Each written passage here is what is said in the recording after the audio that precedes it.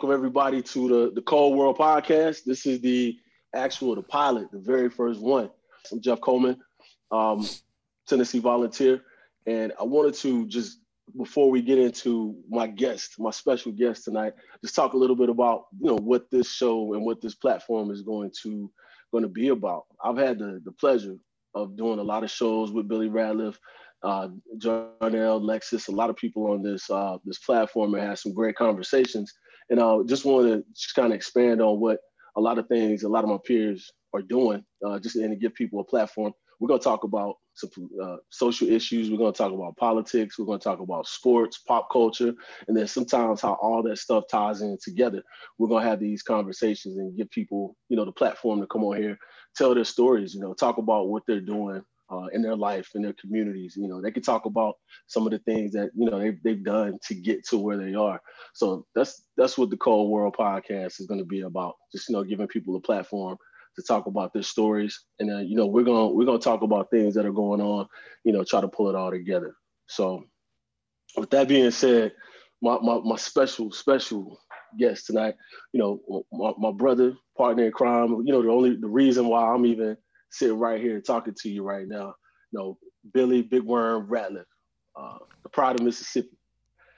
So I'm gonna just say this. We're gonna talk about a lot, because there's a lot to unpack there. We don't even have time tonight to really get into it, but we're just gonna talk a little bit about your journey coming up, being in Mississippi, going to Tennessee, that transition of we could talk about how it ended and what happened after that, and just what got you to where you are right now, and talk about the future, where you're trying to go to. So introduce yourself, Billy Radliff. What's up, man? How you doing, man? I'm glad. Hey, I like this, man. You got me here, say got chills like I'm about to go play a game or something, JC. What's up, man? See, I didn't want to gas you up. I was going to run down your bio and talk about how great you were, but I ain't gonna do that. I'm gonna let you do a little bit of it yourself. But everybody already knows, so I ain't even have to burn up some of our time doing it. So, Well, JC, man, hey, I tell you this, man. I mean, I'm back in Knoxville, Tennessee, man. Originally from Magnolia, Mississippi. Um, Magnolia, hold up, stop. Let's stop there. Magnolia, Mississippi. Let's talk about Magnolia. what's up? Tell me about growing up in Magnolia. So you born and raised in Magnolia. Born in the New Orleans, Louisiana. See, that's why I want to go, because I heard something different. So I heard you an NO boy. So how long did you live in NO before you got to Magnolia? Say what? 6 years old, man. I left there, and mom. I was with my dad's family down there with my grandmother, and my mom was working in Mississippi at the jail and stuff, with the women facility and stuff, and then she got a big promotion, and I mean I had to move up there because that's where my family was at, and moved to Magnolia, Mississippi, man, and that's where things started, man. Jumped from first to third grade. So what do you remember? You remember anything about, because there's that connection at Magnolia, New Orleans. What do you remember about New Orleans? Your time there. Man, there's a lot. Besides the food, I know you remember the food. I mean, like that. There's a lot of good things and mostly a lot of bad things, man. Because I grew up around a lot of crime, man, and seeing a lot of stuff going on. But my grandmother, she kept us clear of all that trouble. So it was a simple situation for me to the transition from New Orleans to Mississippi was pretty simple because my family that was in Mississippi, they coming from New Orleans, I had the same ropes, and basically everything was the exact same. The only thing that was different for me was a culture shock was the people. I came from thinking like I was city boy and country boy, and really it was just the same stuff. And we had a good time, man. When I got there, like I said, I mean, the hardest part for me, I think, was leaving my grandmother, and because she was basically raising me at this time, and the part that made me happy to leave was the fact that I was a 24/7 church everything. I couldn't really do much. I was you know every meeting, you hear all the comedians talk about, know, deacon meeting, the doorknob meeting. It didn't matter what it was. Choir, Bible. How long did that building fund? That building Oh, fund was there man. from the time you got I, there. I It's think still going right now. yeah, I think so, man. I think they finally got everything done recently. But no, man. I'm glad that we did it, man, because I grew up, a little bit slower pace in Mississippi, especially with the education part. I jumped from first to third grade when I went to Mississippi because Yeah, that's why you were 16, 17 when you got to Tennessee. So yeah, that's what it was. Everybody thought I was smart, which I ain't gonna pat myself on shit, but.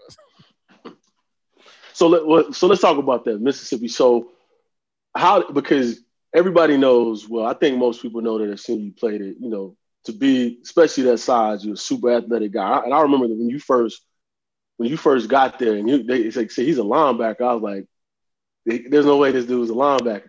Then I saw him run. I was like, okay, he can be a linebacker. So you've seen the story about the guys down in Florida, the ones chasing jackrabbits, doing things of that nature. What was there anything in Mississippi that you guys that was this just something that God touched Billy and said you got this, or was this something that being in Mississippi, growing up, playing, what all sports did you play, and what helped build that athleticism that we would see later on in Tennessee? I'll tell you this, man. Like, I had a lot of uncles, man, that was into all types of sports and stuff. And most of my uncles, it was like local stars and stuff, with softball or, anything. And they was always the celebrities of the city. And, and I had this one uncle, man. It was Uncle Robert, man. And this man was so fast, man. I'm talking about if he hit the ball to center field playing softball, he would make it home. And that's how fast he was. And I looked up that I was like, man, shoot, if he fast like that, if I can become that fast, shoot, man, can't nobody beat me. And, once the thing is, I think the man let me beat him this one time, man. And he did. He probably let you. I really do, man, because I was about 14 years old, man, and we raced in the street by about 30 yards, and I got him. And JC, man, when I say, man, that the confidence it gave me for speed, it instilled that confidence. He probably knew that too. He needed to give you that confidence in what it took. It was to the point where I didn't care who would get up on the side of me. You gonna take a L, I'm gonna be right there on your heel. I ain't care who it was. And that's something that I always thought about. I mean, and I remember when I got to Tennessee though, JC. And I ran that 40 the first time I ran it, and I ran like a 4.68, and Jermaine had ran like a 4.71. Jermaine Copeland. Yeah. And of course, everybody was like jumping on me like I had did something special. I'm like, man, that's slow as I don't know what. Because I'm thinking I'm running a 4.4, 4.5, and all this stuff, and you get the real stuff. But my uncle, man, I give it to him. I pay tribute to him, man, as far as keeping me, aware of stuff, and I had, especially with the basketball, my uncles, they all play basketball, and they still mad at me because I didn't play basketball. But of course, I couldn't continue to play basketball because of the knee. When I heard hold up, stop. So hold on. So you talk about basketball, you talk about knee, so that you automatically get me to the story of I don't know if it was the second, third, or first time you tore your ACL. It was one of the injuries. I lost track, brother. Like, brother got hurt so many times. But that gets me to just being super athletic. And I tell people this story, and some people believe, well, the people who were there obviously believe it, and some people that know you believe it. But I tell other people the story, they don't believe it. It's like, how much were you, the story I'm talking about, how much were you weighing at the time you did this? And I'm gonna tell them what you did after that. Man, I was about 275, man. 275? Okay. So this man you're probably less than 2 weeks away. It might have been the same week, but it was less than 2 weeks away from you tearing your ACL. And we're at over by the Hyper or wherever we were playing basketball. And this man with a torn ACL at 275 pounds dunks a basketball. So that right there, that cemented it for me, was like, this is truly one of the most athletic individuals I've ever seen to, for one, have that kind of dexterity. Even at 275, I was still, because I used to play basketball too, I was healthy and still, was struggling to dunk. I could still dunk at the time, but it didn't come easy anymore. So to see that, I was like, all right, I'm done, man. I was like, I knew it wasn't gonna take him too long to come back too. So tell what was going through your mind to even try that to let you know you could even do it. Well, this is my redshirt freshman year, man. And I had just tore my ACL playing against Southern Mississippi, and of course, I can't do anything, can't practice, can't do nothing. And actually, no, that's the second one. Now let's go to the first one. Yeah. It was the first one, man. Which is the first one was my redshirt freshman would have been against South Carolina when I'm playing DN. So I tore my ACL, and of course, I didn't tell nobody that I tore it at that time or whatever. But once I knew I tore it and everything, and told the coaches and stuff, and Rolo had found out what happened, and they told me I had to have surgery and stuff, but they told me it wasn't going to be for like 2-3 weeks. So I had to straighten up this quad muscle and all this stuff to be able to have a good recovery or something like that. Of course, I'm young. I didn't. You got to rehab before the surgery to build it up. Yeah. But I didn't care about that. I was like, man, I can't practice. I can't do nothing. True, man. So I'm over there. I'm walking. I was getting ready to go over to somebody's place over there. The friend I was don't tell who you was going to see, man. And I'm walking through Stokely. And I know where you were going, by the way. I remember where you were going anyway. And the men basketball team, they was out there just playing pickup basketball. I'm like, shoot, I'm about to go out here and play too. Shoot, hey, Crib out there. I'm gonna go out there. So I go out there. I'm out there shooting with them. They out there balling. I'm like, man, these dudes sorry. Like, y'all play back. I ain't tell them that though. I'm like, y'all play basketball.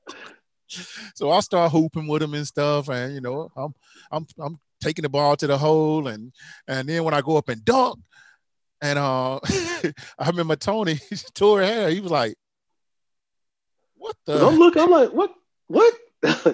Yeah. And I remember I forgot what coach he was, the men's basketball coach at that time. I forgot his name. That was Kevin O'Neal that was there at the time. That was O'Neal. He's the one that told on me though, man. He went, he was basically trying to find out. I guess he thought I was a walk-on. And he was trying to find out, who I was, and they told me to play football, and that got back to Coach Foreman. And Coach Foreman didn't like it. Foreman wasn't the guy you needed to worry about. It was Rolo you needed to worry about. Yeah, it was Rolo. I wasn't worried. See, I was worried about Coach Foreman, but I was really worried about Rolo. Because Rolo, he didn't play, man. That's the first thing. Hey, I'm gonna tell you that. That's one of the few things that I was told as a freshman. Do not get on Rolo's bad side. And it was true throughout my whole career. I see guys didn't listen to that one statement. It cost some careers now. but because I knew it was serious with Rolo when we were practicing, and if it was a storm or something like that, or what it was, he was too hot or whatever. He didn't ask Coach Foreman anything before he looked up at the dude with the horn and was like, "Blow it." When he had the power to shut down practice without talking to Phil, I already knew what time it was at that point. And Mike Rolo was, and if there was a call about somebody practicing, playing or whatever, that was Rolo's call. He wasn't trying to hear what anybody else was talking about and there was a reason why. We figured out, that he had that best interest of everybody, his best interest at heart. So that's why what was motivating him. He wasn't going to let somebody go out there and do something they didn't need to be doing. Mike Rolo was my best friend, man. Rolo's my guy, man. Once you get to know him, he's funny, man. He had the dry sense of humor. Yeah, and it was just like, he tell a joke with a straight face. And it's like, you had to know him to know he was joking. And that's a legend, man. That's like, he's just, him, Stuckey. That's the fact. Everybody talks about the players and the coaches and everybody else. But, man, without Rolo and Stuckey, we weren't anything. Like, it was like, we didn't have them propping us up, we wouldn't have been what we were. Yeah, that's how basketball went with me, man. I mean, I just love. I mean, to me, when I first played, I mean, that was like wasn't my favorite sport, but it was a sport that it got the women, the girls back in high school too, man.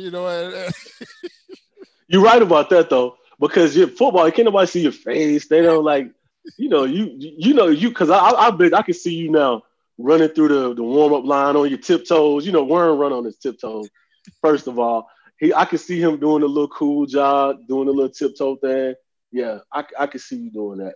Oh man, it was fun, man. I mean, I used to do I used to mess with the crowd too, JC. Like, I never dunked in a game in high school. Stop it. I Stop. would be on a fast break, JC, and I would go up and just lay it up off the glass and touch the glass. The crowd would be like, oh. But practice, my hand be all cut up and everything. We turn the rim up. All right, so cool. So now I know where you got some of your athleticism from. I know, where the basketball thing comes from. So take me to when you were in high school, Magnolia. Were you still playing? You played basketball, yes. Some in high school. So you cut it down to basketball, football, right? Yes, I played basketball, football, baseball for one game, and I quit. Curveball got you, didn't it? That's what got me. I couldn't. That left hand is no joke. Well, when curveball got me. Touch your eyeballs and then go swoop. No. So I'm gonna tell you, that baseball was my favorite sport until it was a little bit before. It was right around probably ninth grade. I got to that point, and I was up. I got in the batter's box. And, I'm digging in. Big dude, Gooch. Jeff Gooch was I think was his name. And I knew he had a good fastball because I've been playing with him since we were small, man. But he was like a real baseball player, come to find out. And I'm in the box, man, and I'm like, he lets go. And I see the ball coming, like when he lets it out of his head, it's coming like right at my face. So I bailed out, hit the ground, everything. I'm on the ground and I hear the ump say stride. I'm like, what? He threw me like a little nasty curveball. I was like, man, I can't do this, man. I was like, I already know. That let me know right there. I was like, this isn't for me because I'm not sitting there with the ball coming at my face, waiting on it to curve. I was like, all right, I'm gonna finish because I ain't quit. I'm gonna finish this out, but I can't keep doing this. And that, like, I can hit a fastball, I can hit some changes, but that curveball, man, that was my Achilles heel. It's what got me off the diamond right there. So, Magnolia, you playing basketball, you playing football, you played one baseball game. So talk to me about. So I can't remember with your class. Your class coming out. You a linebacker. What put you in position coming out of Mississippi? Because we all know Mississippi has ball players, but what class were y'all in the school y'all played in? 4A. Y'all were 4A. So what y'all? Mississippi goes to 5A, right? All right, so you in one of the bigger Mississippi. We know Mississippi Tiger. The athletes come out of Mississippi.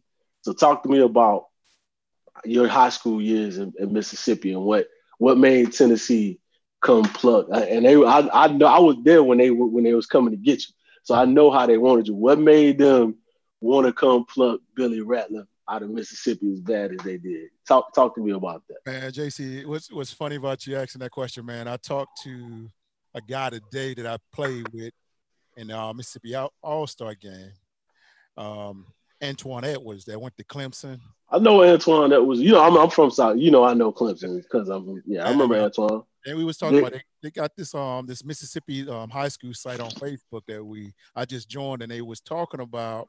Well, he was talking about what high school team is better than his high school team or whatever. Right. He's like, we ran through everybody we played against. And then everybody was posting on the page. They say, well, do you remember y'all played South Pike in that state championship game? and y'all didn't. It was 13-13, and y'all kicked the field goal to win. And then this is what he said. He said, if the field condition wasn't as bad as it was, we would have whooped them worse. And JC, and this would and I told him that today. I said, you lucky the field conditions the way they were, because you probably wouldn't have made it through the first quarter. Because I'm taking your ass out the game. See, we had one of those, man. We lost our state. We 14-0. We lost the state championship game 2-0. We were playing. Funny you say, talking about Antoine. We played in Clemson Stadium, and they had that raggedy Bermuda. It rained all week, and I don't use that as an excuse. We lost, but yeah, field conditions were the same thing for that game right there too. So I already know what you're talking about. It was funny, man. And of course, everybody I ain't have to say nothing. Everybody already backing me up. They said, man, Billy Ratliff took out 2 dudes on 1 play. But Tennessee, I think what they liked about me, man, when they came got me, man, was the fact I can run to the ball. I'm knocking people's heads off. And I was just a straight headhunter, man. I mean, I'm averaging 15, 16 tackles a game, 14 solo. I mean, that's all I wanted to do was knock people's heads off. I always, looked at Mike Singletary, and guys like Derek Thomas, DB, Derek Brooks. I mean, those guys, that's who I wanted to play like. And all I wanted to do, man, was just knock somebody's head off, man. I mean, I ain't want to celebrate or nothing. I get up and go straight back to the huddle and wait till the next play, and I'm going to try to knock your head off. I didn't have that's all I wanted to do, man, was just run to the ball and knock people's head off. I didn't even want to play offense, because if I played offense, you like me, I don't want to do it. People wanted to hit me the way I wanted to hit you. Right. I don't want no part of that. So that's your point, because I knew the mentality I had as a defender. I was like, why do I want to subject myself to what I'm trying to do to other people, give them the chance to do it to me? I didn't care about them scoring the touchdowns or whatever. I'm like you. I just want to knock somebody's head off. I just want to stop you. I want to break your will and stop you from scoring. I don't care about that.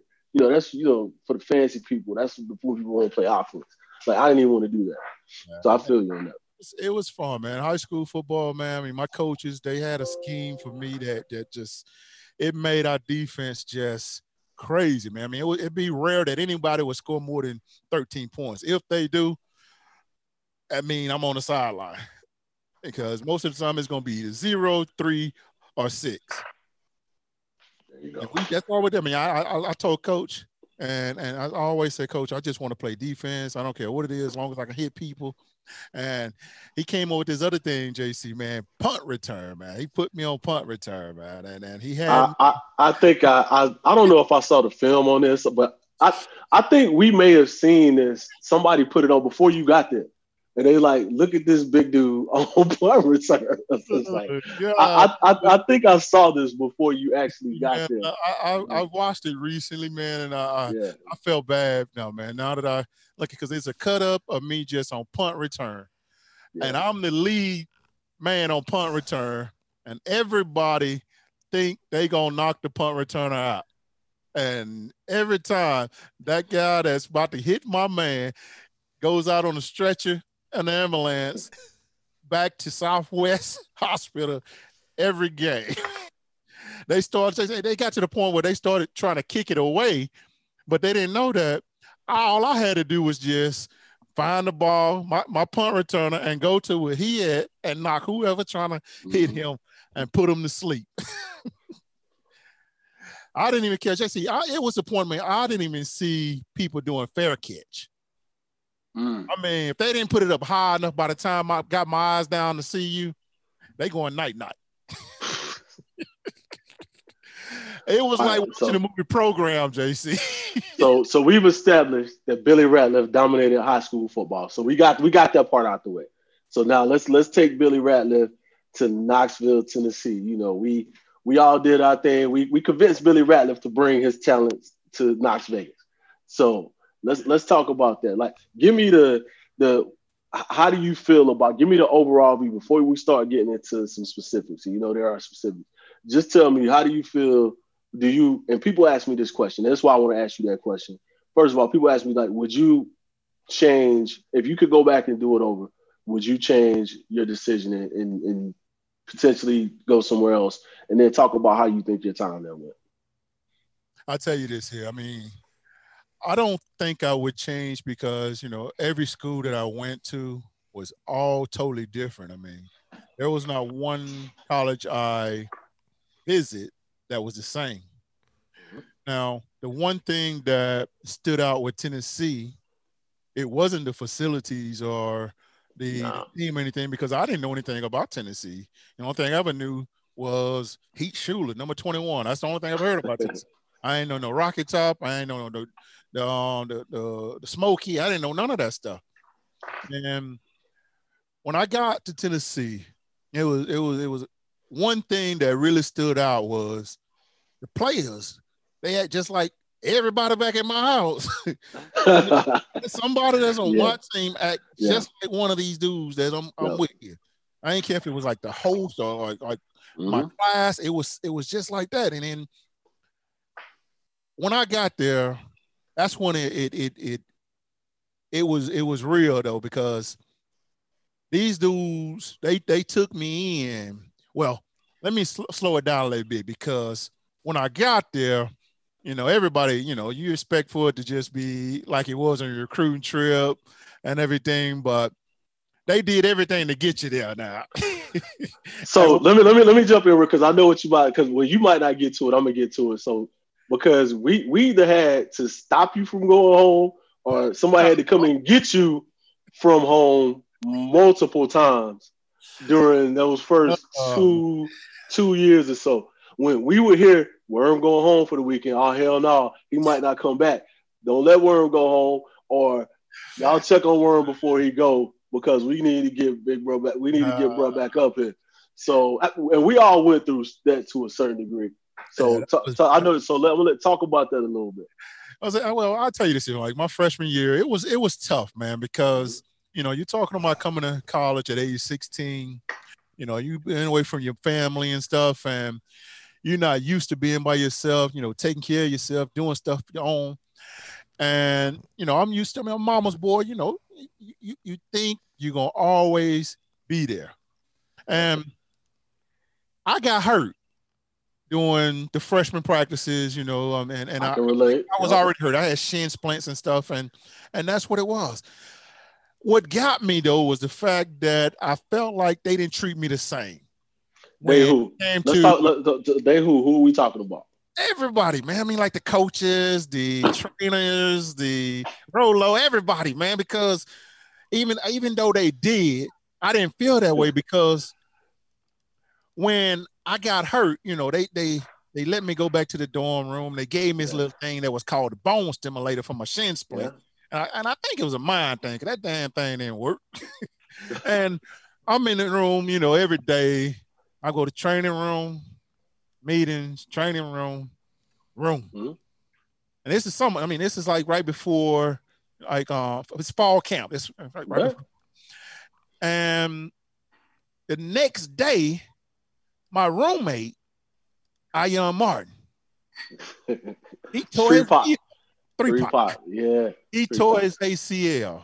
Yeah. And what got me was the fact that they sent him home with his family to rehab with his knee. So, you know, in my mind, I'm like, hold on, man. They knew you were. They couldn't let you go home, man. They knew that you already home. So you gotta admit, we knew you were already showing signs of homesickness before that. That's why they didn't want you to go home. Ion was in the state of Tennessee.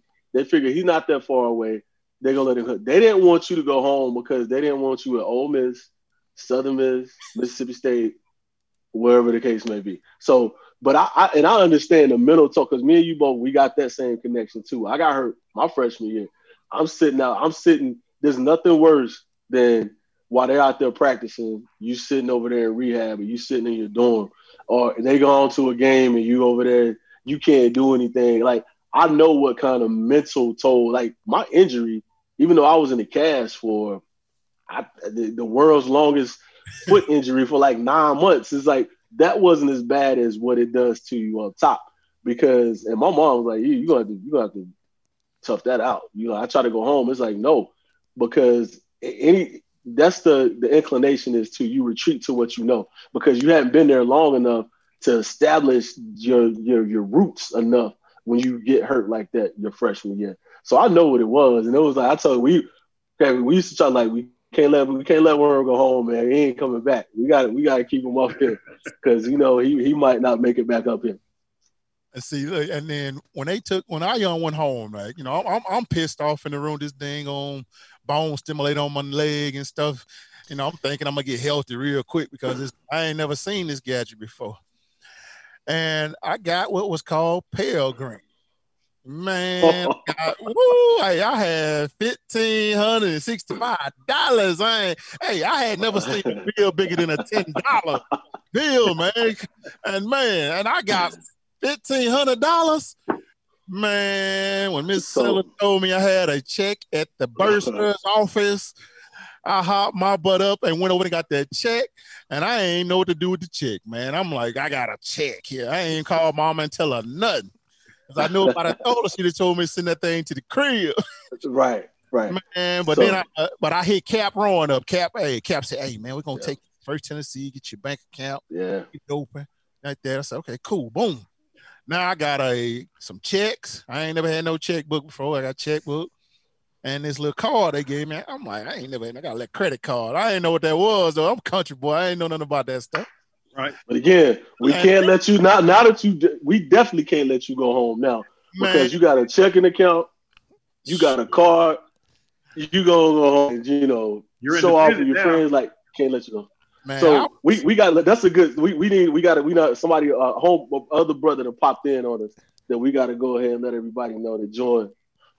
Riggs, what's up, brother? Beast University. Warren, what's happening? What's going on, Mr. Riggs? What's going on, man? How y'all fellas doing? Hey, we're good, man. Yes, man. Can't complain, man. How you doing? Can't complain either, man. You know what I mean? Trying to make it happen in this COVID world we live in. Hey, I see everybody got that taco meat on their face. Hey, look, man. Look, my stuff is all decked out. You know what I mean? I'm kind of like, I got the hair out. So I went and got my hat. You know what I mean? Because I know my hair is right now. Hey, I ain't got my hat. You know what I mean? Cover up the little, get it straight. So that. You came in at a good time. We're gonna segue out. Me and Warren, we were talking about his journey and how we got here. So, I know we're talking about how Warren got to with some of his injuries while he was there. I talked about some of mine too. Hate to come in on that note, but I know your story and I know some of the things that you dealt with while you were at the University of Tennessee too. So. Come in and, talk a little bit about that, because I think, and the reason why I say that, because I think that plays a part. I know it definitely plays a part in all three of us and where, the path we took after that and how we deal with stuff after that. So I think this is a good time. It's not always pretty, but I think we do need to talk about it and let people hear about it and see, talk about, some of your experience in Tennessee, what you dealt with while you were there with that situation. So mine was a little different. You guys got hurt a little bit early. I got hurt early, late, middle. Yeah, all that stuff, right? So we don't want to talk about that now because I got yeah. My injury story was kind of a crazy one because kind of to set the stage for it, I had a really good junior year and I contemplated coming out. And I was splitting time, and we were the first. Me and Cedric were the first guys to ever go for over 1,000 apiece. Yep. On the same team. At the time, we were the first ones in the SEC to ever do it. So, they were like, "Hey, man, you did all of that, sharing time. Think what will happen if it's just you." So I was kind of enticed by that, and then at the last minute, I was still getting ready to go. I was actually like, "Look, man, I'm ready to go. I'm good. I can live with all of that. I'm trying to get paid now." And my mom stepped in the last minute. She was like, "Hey, you promised me you was going to try to graduate or at least get close. And hey, this is a really big opportunity for you." And, so I kind of trusted my mom on that one and was like, "Look, okay, fine, I'll stay and come back." Did everything I needed to do to be that guy. And then we get, obviously that year, people remember that 2005 year. That was a really crazy year because we had so many people get injured. I think we lost in consecutive weeks. We lost Jason Allen, we lost Sears, and then the next week I was gone, right? So I came back for all of that just to get hurt against Alabama in week 8.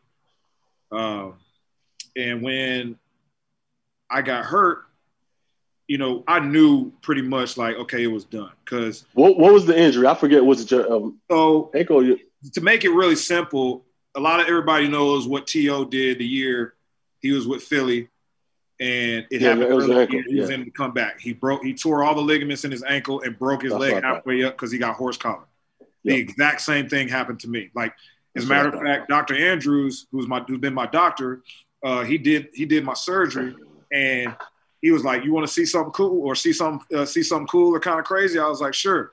So he put 2 X-rays up against the deal, and I said, "Dang, man, like that's crazy, bro. Like my injury, you know what I mean?" He was like, "That's you, and that's Terrell Owens, the exact same injury." I was like, "Dang, that's crazy." So did the exact same thing.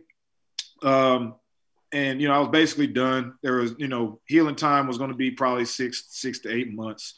I actually ended up healing in 5, which was crazy. That was like a medical marvel, but not in time to come back for the season. So now, mind you, that year they built me up for the Heisman.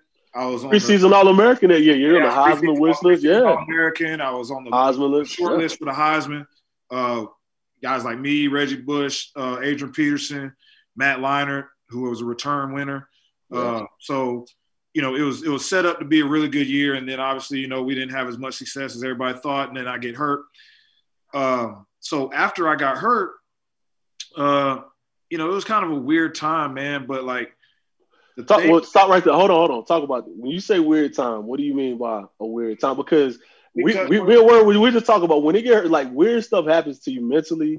Yeah, stuff happens to you. People walk away from you. You don't feel the love anymore. That was the reason why it was such a weird time for me. Because let's talk about that. Growing up my entire life, obviously being the son of an NFL, player and Super Bowl winner and Pro Bowler, and, having the success that I had, I had to stop making friends. You know what I mean? Like I didn't, it was kind of one of those things like, all right, I'm good. No new friends. I'm good. Yeah. Yeah, I'm good on that. And, you would think that the people that knew the most about you, who saw your evolution, saw how, because when I came into college, man, like I was like a lot of guys, man. I had a lot of resources at my disposal and had a lot of avenues to gain information that a lot of people didn't have. But at the same time, I was still an 18-year-old kid, man. Like I wanted to do my own thing, So I was wild, I was crazy, I was making mistakes and making bad decisions and things like that. But I turned things around and got myself together and was like, look, I really want this bad enough, and tried to prove to everybody that, I really wanted to be there and deserved to be there. So, when I got hurt, like there was nobody. And that was the thing that like hit me the worst. Was like, crazy thing is I had 5 people come and visit me in my hospital room after I had my surgery. Only one of them was a football player, and he was a kicker. Yeah. You know what I'm saying? He was a kicker. And he was the dude that, actually 2 of them. There was 2 kickers, you know what I mean, that came and was like, because they we had to struck up a friendship, and, it was a genuine friendship. So they came to see me, and then some other homies that I had that were just regular students. It was Halloween too, which made it worse. So they were all dressed up, but they came in there, took pictures, and was like, yo, man, like, we love you. Get out, get better. When you get better, we'll be waiting on you and stuff like that. But not one teammate came to see me. Not one coach came to see me. Not one coach called. Nothing. And here it is. I was your All-American. I was your Heisman guy.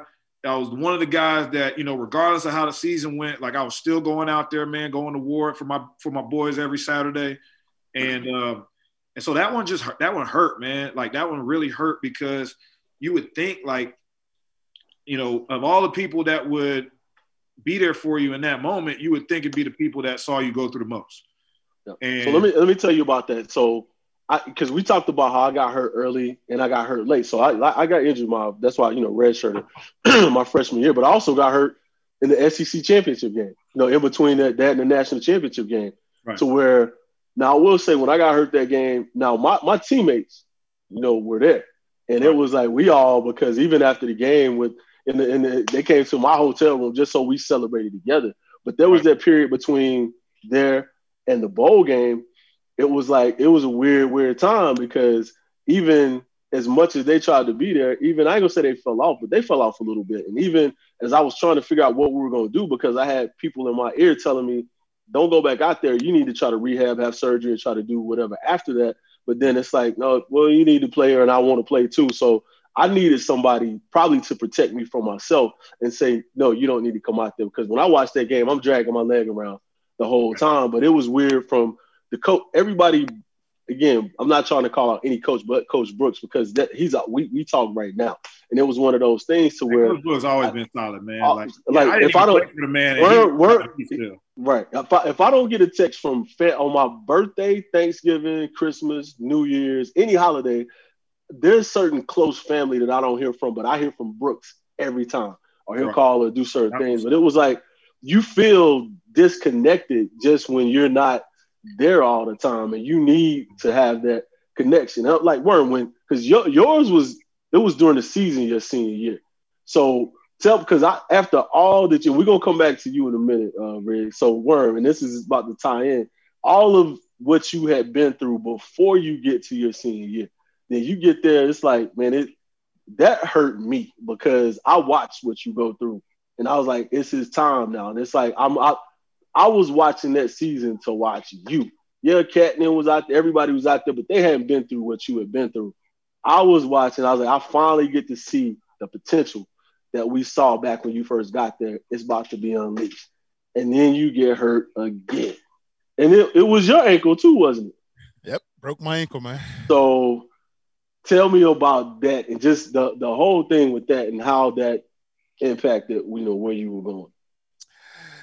Man, I'll tell you this here, man. Like you're going to talk about it. If you need a second, that's some, because that shit hurt me. I'm telling you, it did. I was like, when it happened, that hurt me. I'm gone. I ain't even there no more. Season of your career at Tennessee, my junior year, only year, I get through it a healthy season without getting injured. And of course, the next we're projected to repeat. And sure, I mean, I'm fresh, man. I mean, I'm fast. Hold on, let me stop you for a second. Repeat, the team that y'all had. This is a whole nother conversation. Repeat is an understatement. I would have bet every penny I had and would have projected to have that you guys wouldn't have come close to losing the game that year. I was like, there's no way. Nobody's gonna beat them. There's no way that you would have. I would have said y'all would have lost the game. And that's the way we was playing, JC. I'm telling you, man. I felt like there was not one man on this earth at that time that can block me. The stuff that I had been taught and learned, there was no offensive lineman that can block me, and there was only one. That was Cozy. But other than that, nobody that would even attempt to do that line up across from me that didn't have orange and white on. And I get through healthy this season, and I come out projected to be a high draft pick and all that stuff, which Jason, I didn't care about that shit. All I want to do is play ball and go get it. And I'm out here balling, man. I mean, I'm getting it, man. And we play Auburn, second play of the game. I was watching it, yeah. First play of the game. I'm on my toes too. You always on your toes. I'm in the backfield, made tackle for loss. I'm like, oh, it's gonna be an easy one here, baby. Barbecue chicken, yeah. Next play, pow, same thing. And out of nowhere, man. I mean, I just felt this burning sensation in my ankle. And, I've never laid on the field or anything. I can be hurt or whatever. I'm going to find a way to get off so nobody know I'm hurt just in case I can get back in the game. This one time, man, this is the only time I would say, man, when I felt like defeated, man. And when they carried me off the field and I went to the sideline and, it was hurting, man. I mean, it took that shoe off and my ankle swelled up a little bit, but then they put it back on. I said, wrap it up, man. I'm about to go back out here, man. Give me some Tylenol or something. I'm going to go back out here. Man, they gave me that Naprosyn, man. That stuff didn't work. I mean, I'm talking about it's burning, man. I'm talking about it felt like somebody was cutting my leg, man, like with a hot knife branding me. And I couldn't go back out there, man. It took the shoe off and my ankle swelled up so much, man. And that right there, man, I was like, come on, man. It can't be again. And I didn't want them to take me off the field, like with the stretching stuff, haul me out and stuff like that, because no one knew that I was seriously injured. Right. I told him, I said, man, I'm not going out there. You're going to find another way to take me to the damn locker room and get my ankle looked at. And they took me through this little tunnel thing behind the bench right there. It was like a little presidential thing. Go through these tunnels, and I end up at the locker room. And I remember, man, Dr. Mathians and Dr. Yeoman, them, man, was doing this little motion with my ankle, and they was like telling me, like, this ligament here is torn, and typically when you tear this ligaments, you're gonna have that's some broken bones, man. And that one killed me, man. I mean, I never felt defeat before in my life, man, with an injury, because I thought, I can always come back for injuries, but this one right here, man, was the toughest one, man. I couldn't do it, man. I kept rehabbing. I kept doing everything. They got me seeing like all the doctors, Dr. Andrews. They got people coming from LA and all this stuff to try to get me back on the field, but nothing could get me back, man, because of the nerve damage that I had got, man. It was the nerve damage that killed me, and to this day, I still don't have that much feeling on that foot, man. I know. So, like I said, when we talk, then we're gonna come back to that. So hold that thought. So that puts you in a place right there. So now I want to go back to Riggs. So we all kind of ended up in that same place. We all had that end of the season injury, and I'm gonna tell you, I'm gonna later on. Well, I want to hear from you. I know where that put me later and the chain of events. So talk to me a little bit about from there on out. Tell me about the next couple years and what that what that looked like. The next couple years, man, like to put that kind of in a box is like, it kind of messed with me for a while. I've dealt with it, so I have no problem discussing it. Like, people always wonder what happened, because people had high expectations even after that. You know what I mean? What I was going to do at the next level. And, some of the things that transpired after that injury, man, just totally, really just messed me up. Like, because, to play this game, all of us that have done it know you got to trust the people around you, right? Absolutely. You got to trust that the people around you, whoever you surround yourself with, and the people that you end up being a part of, because, where you go or wherever, where the chips fall, you got to be able to trust them. And at that point, I didn't trust anybody. Like, I didn't trust anybody. I didn't want to get close to anybody. When people would try to get close to me, I would almost, just kind of be an ass, you know what I mean? Just to put it bluntly, because, I told myself I was never going to allow myself to get connected to anybody like that again. You know what I mean? I was never going to allow myself to let my guard down enough to ever believe in anybody to where they could ever let me down again. You know what I mean? If I was going to be let down, then, hey, I let myself down. You know what I mean? Like, I could deal with that. But, other people let me down when I gave them an opportunity to, be there for me, and vice versa. Man, that's what basically it ended up doing to me in a nutshell. So, and what led to that was, after I got hurt, I couldn't even really fly back with the team because, my leg was so damaged that they couldn't put me on a plane. So I had to stay. I had to stay in Birmingham. I ended up driving to Birmingham. I had to stay in Birmingham for like a week. And then they did my surgery. I came back. I'm crutching around, and I'm thinking, okay, man, hey, do the right thing. You know what I mean? You might not be able to go to class. You might not be able to go do all the things because it's so painful, just to even stand up. Like, they told me I was supposed to be bedridden for like 3 weeks because, just the blood running down into my foot, my ankle area was just so intense that it was like you described it, Worm. You know what I mean? It was like literally somebody taking a blowtorch, man, and just going to work on your foot. You know what I mean? So that's what I was feeling. But I was like, you know what? I'm going to be there for my guys. I'm going to do the right thing. You know what I mean? So I crushed my way to practice. We were getting ready to play Notre Dame that week. And I crushed the practice.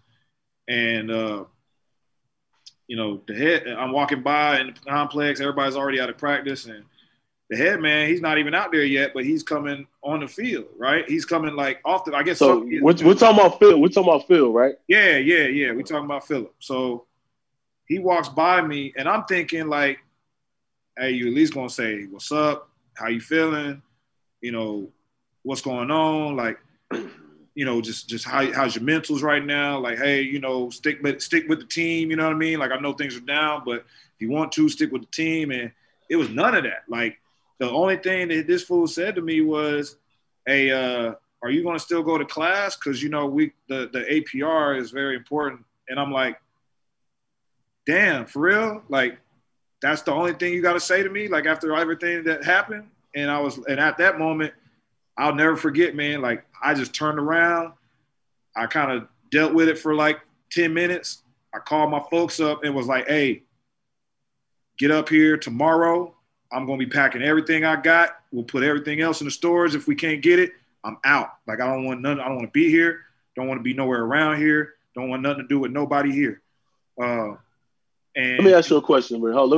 Because I have a similar story. It doesn't need to be told right now because I want to get back to your question because I'll be completely honest with people. And I say this right. I think me and you have talked about this before because if you had asked me when I left the University of Tennessee based on my relationship, and I don't have anything negative, a lot of negative to say about Coach Fulmer. But if you asked me if I would still have some kind of contact or connection with him 5, 10, 15, 20 years after I left there, I would have told you no. And It was simply because of some of the interactions that were there, but it ended up being the exact opposite of that. It was like and he's the one who initiated that about 5, and I've learned this story about 5 years after I left there. He started, he sent me something. We started talking, and we've talked about, and I've kind of slowly let out like what my issues were back then, and so what do you think that was about? Because like I didn't feel like, just like you, I didn't feel like when I was there that I would have felt that. What do you think that? Because if you did give so much to the program, and you were decorated, you were you part of the fabric, a real big part of the fabric of Tennessee ball. What do you think that was about? Because I know you're a senior and you're not playing anymore, and they're about what you can do for me right now. Do you think it had anything to do with that? My thing was, man, like there were so many other things that happened while I was at school. Like I said, I was no choir boy, right? So, there were things that, they let me get away with that I know for a fact other guys, they got them up out of there the first time they even tried that mess. You know what I'm saying? Okay. And for me, I was always like, man, that's kind of not fair, bro. Like, we're 18, 19-year-old kids. Like, we're still trying to figure this stuff out. You know what I mean? Like, a lot of us are away from home for the first time on a regular basis. So we're trying to figure this stuff out. And I always had that stick in my side for how he did a couple of my other homies. You know what I'm saying? Okay. All right. But he always showed me love, though. He always was like, hey, man, he would be mad, but at the same time, he'd be like, I love you. We're not going to just throw you to the wayside. So when that happened, I was like, all of that was fake, bro. Like, if there was any time for you to show some love and be there for me, this would be it. You know what I mean? Like, if I screw up, I don't expect you to show me no love. I expect you to give me my discipline, and then, you know what I'm saying, whatever. You know what I mean? Like, but at this point in time, I expected to get that somebody to put their hand on my shoulder and say, hey, man, we're here for you. We're all of that. And when he said that, bro, like that just crushed me, man. Cause I was like, I gave everything for you, bro. Like I almost transferred after my sophomore year. You know what I mean? And I decided to come back. I almost left after my junior year just to say, screw it. I'm gonna just go to the league and deal with that. I came back. And some of that was selfish, for coming back. But then a lot of that was because I was like, man, I believed in what we had. You know what I mean? I believed in the guys that were there. I believed in the direction we were going. And I was like, bro, like we're on the cusp of the national championship. So why? And that's one of the reasons I came to Tennessee. You know what I mean? Like I didn't come to Tennessee to just, whatever. I came to Tennessee because I wanted to win a national championship, get an opportunity to play in the NFL. Right. That was the reason why. So when that happened, man, it just, and the way he did it, it just really crushed me. And I was just really hurt by that. You know what I mean? And it was really hard for me to get past with him for a long time. And as a matter of fact, after I got healthy and I ended up getting with the Dolphins and I was there, and then I came back on an off week to go to a game, but I walked up in the office when I got there on a Friday and was like, hey, man, you know, can we talk? And he was like, yeah, let's talk. And at the time, I asked him straight up, you know, because there were some other things that came out when I was going through the draft process that were said. And I was like, wow, like, you know what I mean? Like, he said that? And they were like, well, yeah, he said that. You know what I'm saying? I was like, well, I mean, dang, like, that's not true. But, I mean, you know what I'm saying? Like, what am I supposed to do? You know what I mean? That's Philip Farmer. Like, you know what I mean? You're going to take his word before you take mine.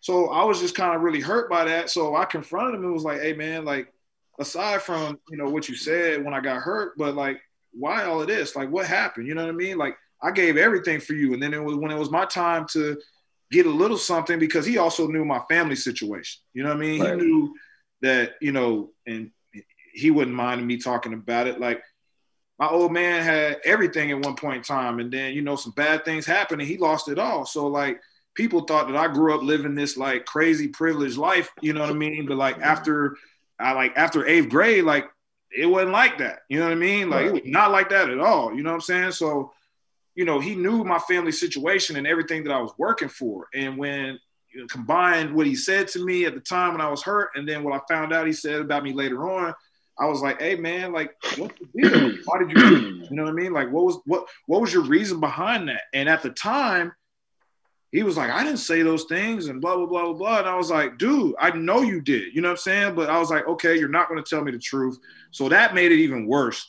You know what I mean? And I was already emotionally dealing with a lot because, you know, I was trying to make it, you know, on the Dolphins roster. I was down in Miami, basically alone. You know, I didn't have my folks there. Like, I didn't have anybody there. Like, hell, like when I tell you everybody was gone after I got hurt, like, I mean, everybody was gone. Like, I'm talking about everybody's gone. Y'all gonna laugh, bro, but I'm talking about my parents were there, you know, all that stuff. I'm talking about friends, teammates, the girlfriend, everybody gone. You know what I mean? Like, no, we're not. I know Worm not like, because I like, again, I don't want to take too much time to get your platform, but I know because most everybody, unless the smallest of the circle was still there. The smallest family and friend, anybody that was extraneous was gone. And right. You're right. You left with the core people, and you probably, whoever you were talking to right then is probably who you're still cool with and talking to. Oh, yeah. Yeah. So it's like, no, I definitely understand that. So, and I can see, I understand like where that puts you, what kind of place like that puts you in. Now, you know, we're gonna talk about like, you know, because I know you were in. When you went to Miami, you went to Chicago, you were Rain, you went to Toronto? Yeah, Toronto? So I went to Miami, then I went to Chicago, and then Chicago put me in NFL Europe after the season was over. So you're Rain, yeah. Ryan Fire, yeah, I was playing for Ryan Fire. After that, I was out of football for 2 years. Didn't play, was on nobody roster, was nothing. Crazy story, bro. Like, kind of goes into what we were talking about. Was like within a year, bro, like, I had gained like 50 pounds, bro. Like, I was like 265 pounds, man. Like, I was just like, I was on some other stuff, man. Like, just wasn't, you know, just was not myself at all. And then I was like, man, I can't do this no more. You know what I mean? Yeah. So I'll never forget, I was in Dick's Sporting Goods, and I don't know if you guys know this name or know who this guy is, but his name was Kaz DiMatteo, and he played receiver. Yeah, okay, so, you know, he played receiver at UTC. He was a baller too. Played along, you know, played in the NFL Europe and did his thing, whatever. Played in the CFL a little bit. So he was coaching with the Toronto Argonauts at the time. He was the receiver coach, and he was in there. I guess he was home for the season or whatever, because the season was over. And he was like, Riggs. I was like, what's up, man? And he was like, what are you doing right now? I was like, honestly, man, I'm just trying to get some workout shit that'll fit. You know what I mean? Because my ass is 265 right now. You know what I'm saying? Like, I can't fit none of the stuff I used to wear. So I'm just in here grabbing some stuff to wear. And he was like, what you going to do with yourself? I was like, man, I don't really know, bro. Like, he was like, do you want to play football still? And I was like, I would love to play football, man. You know what I mean? Like, that's what I do. Like, that's in the blood, bro. But I just don't understand. I just don't know how that's going to happen. And he was like, man, look, it's November right now. He said, I'm gonna be back here. What was this? March, January, March, April, May. He said, I'm gonna be back here in May. Yeah, they started like June. Yeah, they started. Yeah. June. He said, you got from now until May to get yourself in the best shape you possibly can. And if you get yourself in the right shape, I guarantee you I will get you on the roster. So I was like, okay. I was like, and that was the test for me because, again, remember I told you, I ain't trust nobody. Like, Don't feed me nothing. Like, don't say nothing to me because I know you're full of it. Don't even waste your time talking to me. And but I like something told me he was like, man, just trust this dude, man. Just do what you got to do. So I was 265 in November. By the time May came around, I was like 212. And I was like back to run. I was back to running a 4.4. I was, you know what I'm saying? Like I was on top of it. And then they had mini camp at the beginning of May. He was like, he came in town in Chattanooga. He was like, hey man, run a 40 for me. I ran the 40, ran like a 4.45, right? He was like, all right, I'm gonna call you later on. So he called me. They were like, hey man, you're gonna come to mini camp. So I went to mini camp. They had like a 3-day mini camp. Yeah. I went down there, did my thing. I'm like sitting there nervous. I'm like, all right, man, you know, how's this gonna go? So we were getting on the plane to head back. I was flying back from Orlando, where it was, back to Tennessee. And by the time I got back to Tennessee, I had like 5 voicemails. So I get on my phone. I'm like, what's, checking voicemails. It's the Argos. They're like, bro, like, call us back right now. Like, we got 3 offers on the table for you. Do you want a 1-year deal with an option? Do you want a 2-year deal with an option? They don't want an option. Yeah. That's the one in the option. You know what I mean? Yeah. So I'm sitting there like, damn, like, okay, like he came through, like, you know what I mean? But I handled my business, but he did what he said. So, you know me, I was like, hey, give me the 3-year and the option. I want some security, bro. Like, I'm going, you know what I'm saying? Like, give me the 3 and the option. I want some security. Yeah. And, not to get too much off into that story because we got so much other to get to, but like, that was the turning point for me after all of that. And you got to remember, I left college in 2005. This wasn't until 2010. 2010. And that's what so did that with all that you went through and all the twists and turns and everything else, because I know I have a little bit of that, but I managed and I dealt with it. You at least got a chance to give some type of closure because you were there with 3 years, 2 and some change, 3 years? I was there 3 years and we won a Grey Cup my second year. So you got a chance to get that closure with that situation. With your football, you kind of capped off your football career. So with all, everything you went through with how you left UT, the trust.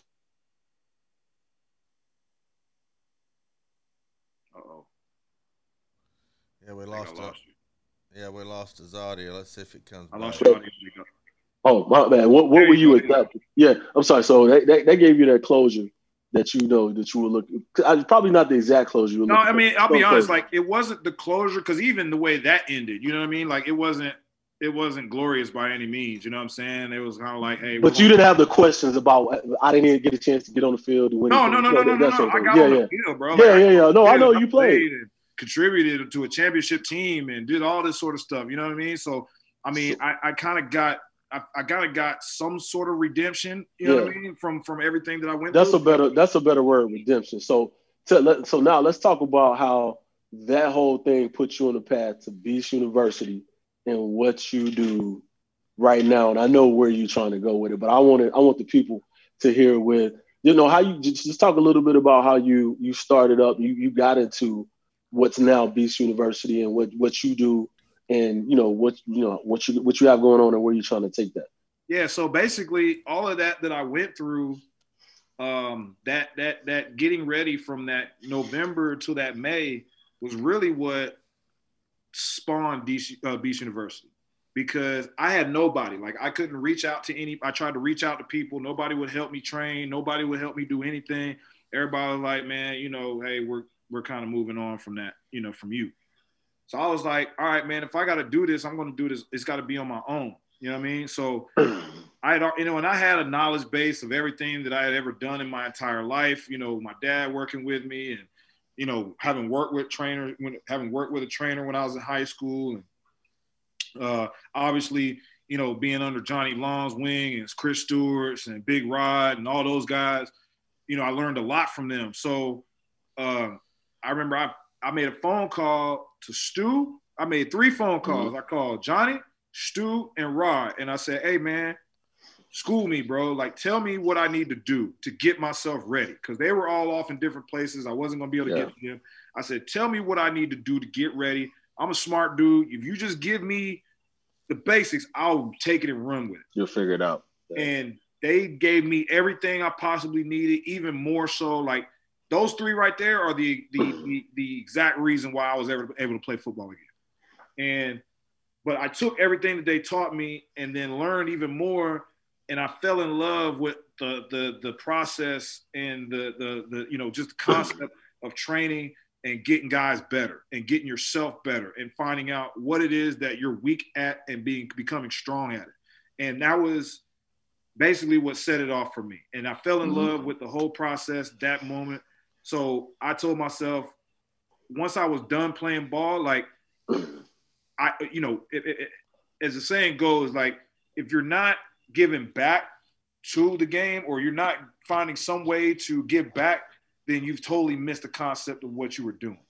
And I was like, how do I give back to the game? How do I give back to something that gave me so much joy, gave me so much success, all of that, right? So I was like, I'm going to train. You know what I mean? I'm going to train athletes, and I'm going to put my heart and soul into them just like I did those few months to get myself back ready. You know what I mean? So, all right. And let me ask you a question, because now I think for me because I watch, we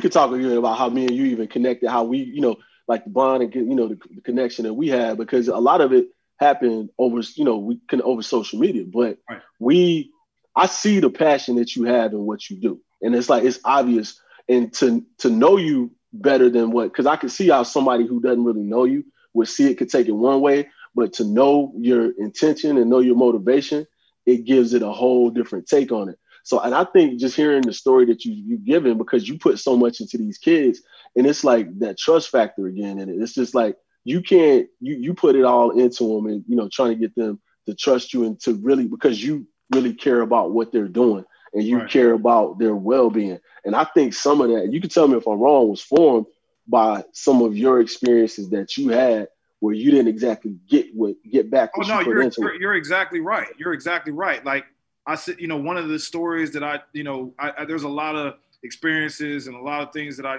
wisdom that I share with my athletes, and, I work with athletes across all different sports, not just football, but, there's a story, one of the main stories that I always tell people, and not necessarily a story, but almost just, that the tidbit of wisdom is, hey man, like, you're going to work your ass off and you're still not going to get everything that you want. You know what I mean? Absolutely. You're still not going to get everything that you had and think you deserve. Yeah. So don't be so tight. Like, and that's the hardest thing for me. Like, it was so hard for me, but coaching other people up to do it made me better at it. Was don't get so emotionally tied to the results. You know what I mean? Some therapy for you. Yeah, I can see that's like some therapy, man. Yeah. Oh, yeah, it was therapy for me. Like that's the best way to put it. Like what I do, and I'll even take a step further. Even now, what I do, it's therapy for me because I have a love and a passion for football that like is rivaled by nothing, right? Like there's even a point in time where I had to step away from even watching the game because it hurt so much. I couldn't watch NFL. Yeah. I couldn't watch college. Like I could barely watch high school. You know what I mean? Because the love of the game and because I fell in love with the game at such an early age. And my parents, because of what my dad went through, they didn't want me to jump into the game so early. So they kind of held me out. And I was almost like that junkyard dog chomping at the bit. Yeah. Like I was like, yo, let me loose. Like, you know what I mean? Let me loose. And when they finally let me loose, I remember my dad was like, damn, I should have let you loose a long time ago. Like, you know what I mean? He was like, I should have cut you loose. Should have cut you loose a while ago. Yeah. And it was, but, for me to be able to pour myself into my athletes is, like I said, it's therapy for me because, you know, it teaches me a lot of things that at the time when I needed it most, I'll be honest, I wasn't equipped. You know what I mean? Like I just wasn't equipped. You know what I mean? And some people be like, well, what was the reason for that? And I was like, look, I was a hard-headed kid, man. Like I didn't too much like listening to anybody. You know what I mean? Like I was like, look, man, look, you know, if it ain't my mom or dad telling me, and like quite honestly, like even from them, you know what I mean? Because their situations were even different from mine. You know, so I was like, look, man, I'm out here I'm kind of navigating this on my own, and I want to do it on my own because I don't ever want anybody. And a lot of people don't really understand this because they look at, you know, they're like, oh man, your dad was this and that and the other, and he did this and he should. I'm like, look, man, when you come from that, you're so busy trying to prove to everybody that you're not a product of that, right? Absolutely. I'm not here because of my dad. You're trying to justify you trying to prove yourself. I want you to know, like, I'm here because Gerald Antonio Riggs II is that dude, not because dad was that dude. I'm here because I was that dude, and I did everything that I was supposed to do.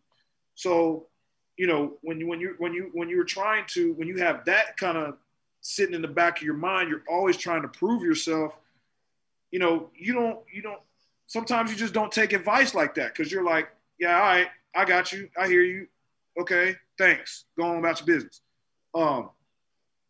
So, you know, for me, like when I look back on the mistakes that I made, you know, at crucial times, like I pour that into my kids because I'm like, hey man, especially the ones that I know that I like identify, and I'm like, hey bro, like you got it. Like all you got to do is just keep working. You got it. You'll be there. You're going to get it done. And my thing is, I just want them to understand, like, look, this is how you do it. You know what I mean? Like, and there's so much that goes around. You know, you guys know, like I do, like there's so much pulling at you in so many different directions. And you got, you know, all of these things that creep through your head because at the end of the day, we're human. And we're like, I don't, you know, you may have confidence in yourself, but at the same time, you know, we decided to choose a dirty game. You know what I mean? We chose a dirty game. You know what I mean? And people like that ain't on the inside, like they don't understand what I mean. Like it's a dirty game. Like it's the dirty game all the way around. To make it through it, and just like people say, hey man, well you didn't get to play that long in the NFL and you didn't do this. I said, yeah man, but you know what? I got there. You got after everything that I went through. I was still there. Now, how it went when I got there, man, who knows? But I was there, which a lot of people cannot say. There's a lot of people out here that were like, hey, man, you know, and that not necessarily be because of them. They might, you know, sometimes I was talking about this with my former agent actually this afternoon because we were talking a little bit and we were like, you know, sometimes, man, the game gives up on you. You know what I mean? Like, you don't give up on the game gives up on you. And you know, I'm not a type of person that ever gives up. You know what I mean? Like, I'm never going to give up. So it was hard for me, like, learning how to deal with that was a very tough time. And now, so when I'm doing what I do with Beach University, it's about making you bigger, stronger, faster, all of that, making you prepared. But it's really about making you prepared for life, man. Like what's happening after that. Everything, not just what you're going to go through in that space, but what you do when it's over and how you conduct your life so that when that time does come, you're able to make a smooth transition. You know what I mean? Like, you know, given the advice that I give and trying to share the wisdom that I do, like a lot of times, and you, like I said, you know me, so, you know, a lot of people don't receive it that well because it comes with so much energy sometimes because of just what I went through, like, the emotional trauma sometimes it's like PTSD, right? Like so let me tell you something. So I picked up on that a long time ago, even before me and you started talking. I'm like, that was one of the things I like. It's something because I tell you, a lot of people are misunderstood. Like genius are misunderstood. People that's really passionate about what they do are misunderstood by people who aren't as passionate because they don't understand why you can say the things that you say or do the things that you do about something because they don't relate to that. They think you're crazy. They think you're unstable or whatever, but no, it's just that you're passionate about it or these people are so far ahead of what everybody else is thinking. And you just confirmed a lot of what I thought. I figured that about, I didn't know the particulars about it, but I knew there was something that was driving that. And that's what if you look at most great people, man, Michael Jordan is still talking about getting cut in the 10th grade. He brought to his Hall of Fame induction, he brought the dude that made the team, the coach, and other people. He will not let that go. And the thing about it is, though, like, it's crazy that you even mentioned that because, and I hate bringing this up sometimes because people are like, oh, man, whatever, whatever. My mom and my dad, because of the circles they ran in when they were playing, like my mom and dad were very close to Jordan. You know what I mean? Like they were cool. Like when the Bulls would come into town and play neat, you know what I mean? And the Hawks, after the game was over, my mom and dad, they'd all go to Mix or Houston's or somewhere and eat with MJ before they got out of town, and Scotty and those guys. And so, like, other than my father, MJ was my dude. You know what I mean? Like MJ was the guy that I looked at. I said, hey, man, that is who I want to be like. That is the type of athlete I want to be. Like, I don't care if people like me. I don't care what they think about me. What you will know is this dude shows up and is ready to play every single time out. And he don't care about your feelings. He is going to destroy you every chance he gets. And I always had that kind of like Jordan, like, you don't understand, like, Jordan, like I've always had that kind of petty competitiveness, like, you know what I mean? Like, I'll find anything about my opponent and be pissed, like, and they'll be like, bro, like, it ain't even that serious. I'm like, oh, yes, it is. Right. It is. I don't like that dude. They be like, he didn't do nothing to you. I'll be like, yeah, he did. You know what I mean? Right. I've always been that type of guy. So it was, like when you bring up Jordan, like that kind of always, like it's fun, it's crazy because when we were watching The Last Dance, when that all came on during, big time, when they were doing the big time quarantine, everything like that, like I don't have no problem fronting about it. Like I was watching it and like it took me back to all of those years because I was at some of those games and I went to the finals in '96 and did all of that stuff. And it was like, it just took me to a place where I remember what started the motivation for me. And it was almost emotional, like unbearable emotion. Like I did cry like a couple times watching the whole thing, not because of, that. It was just because it took me emotionally back to everything that like drove me to even get to a place like Tennessee. You know what I'm saying? So that was one of those, I just always been that passionate, and I try to give that to my athletes, and I try to, give that to my community, man, because, I'm one of those people that like looks at where I'm at and I say, man, there's so many people that have potential. And I'm like, and to go back a little bit again on my story, like I moved from Atlanta, I came to Chattanooga, kicking and screaming, didn't really want to be in Chattanooga, but I was like, all right, man, we're going to make the best of this. And I struck a chord with the guys that I was playing with and the guys in my school, and, but we weren't thinking about it in that way, but all we wanted to do was just work and be the best that we could be. And a little old school, the smallest 5A school in the state of Tennessee at the time, we went from Red Bank. Say the name, Red Bank. Oh yeah, Red Bank. That's it. Say Red Bank, of course. You know what I'm saying? Red Bank Lions all day long. But the thing about it was, Red Bank was always a good program and always had, good players, good teams, were tough. They had a lot of respect throughout the state, but they had never reached the pinnacle. And I was like, okay, well, how is this going to go? I don't know. To the point to where by my junior year, we were a top 5 team in the country. So 2000, y'all went 15-0. Y'all won the state championship 2000, right? Yeah, we won in 2000. And like, when I tell you that season, like, it was crazy, bro, because like there wasn't a single game that was close. Like there was only one game that was close, and the reason that game was close was because Oakland from Nashville, who won the state championship this year for the second year in a row. They're just a powerhouse because they live in Nashville. They got the kids. They're able to get pulled from that pool that they got, but they were the number 1 team in the state to start that year. They lost 4 of their best players to injury in the first 2 weeks, so they went 6-4 and barely got in the playoffs. They got all of their guys back with like 3 weeks left, won the last 3 games, which got them into the playoffs. So now you had the number 1 preseason team versus the number 1 team at the time. Yeah.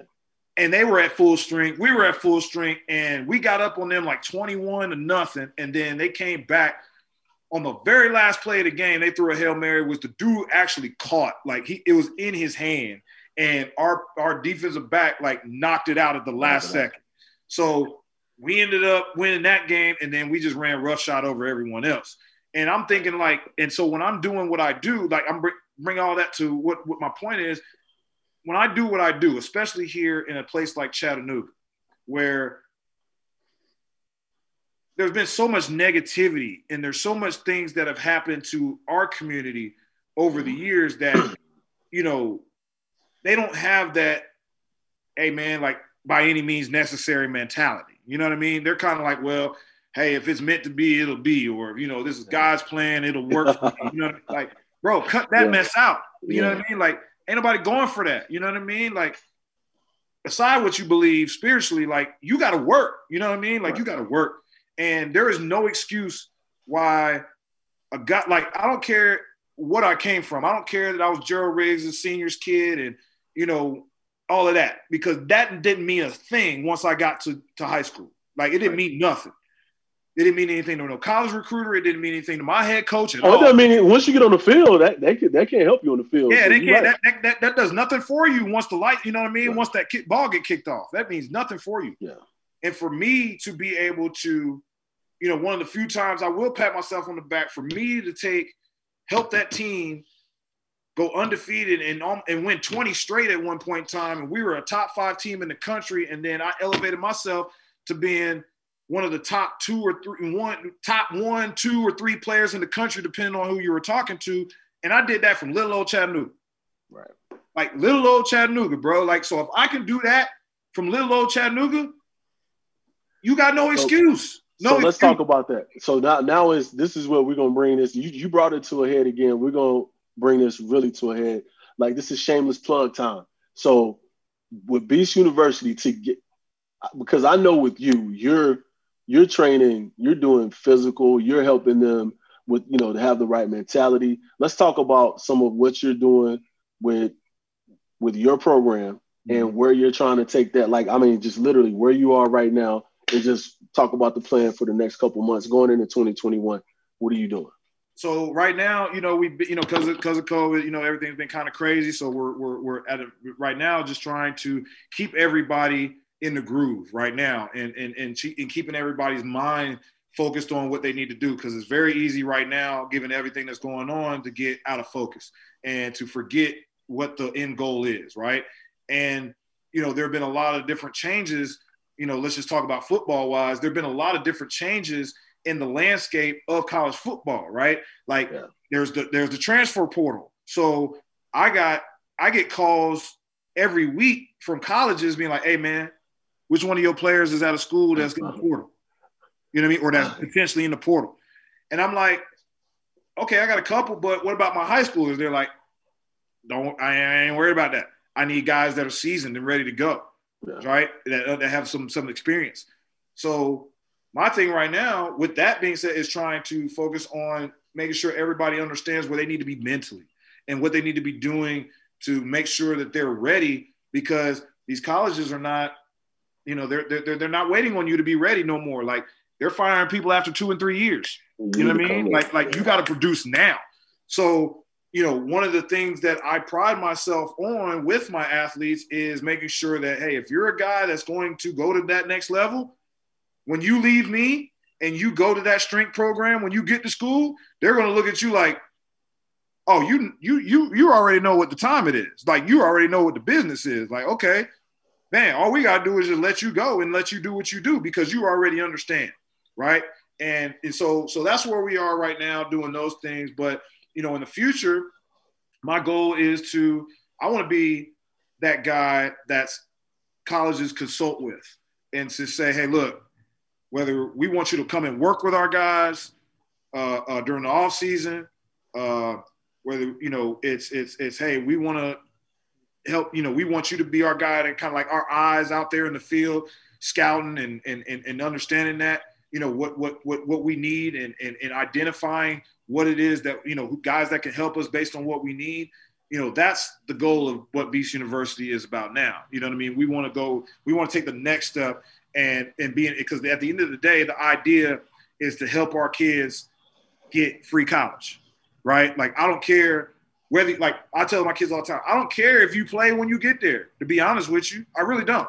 It's already paid for. It's already done. You know what I mean? Like, just get there.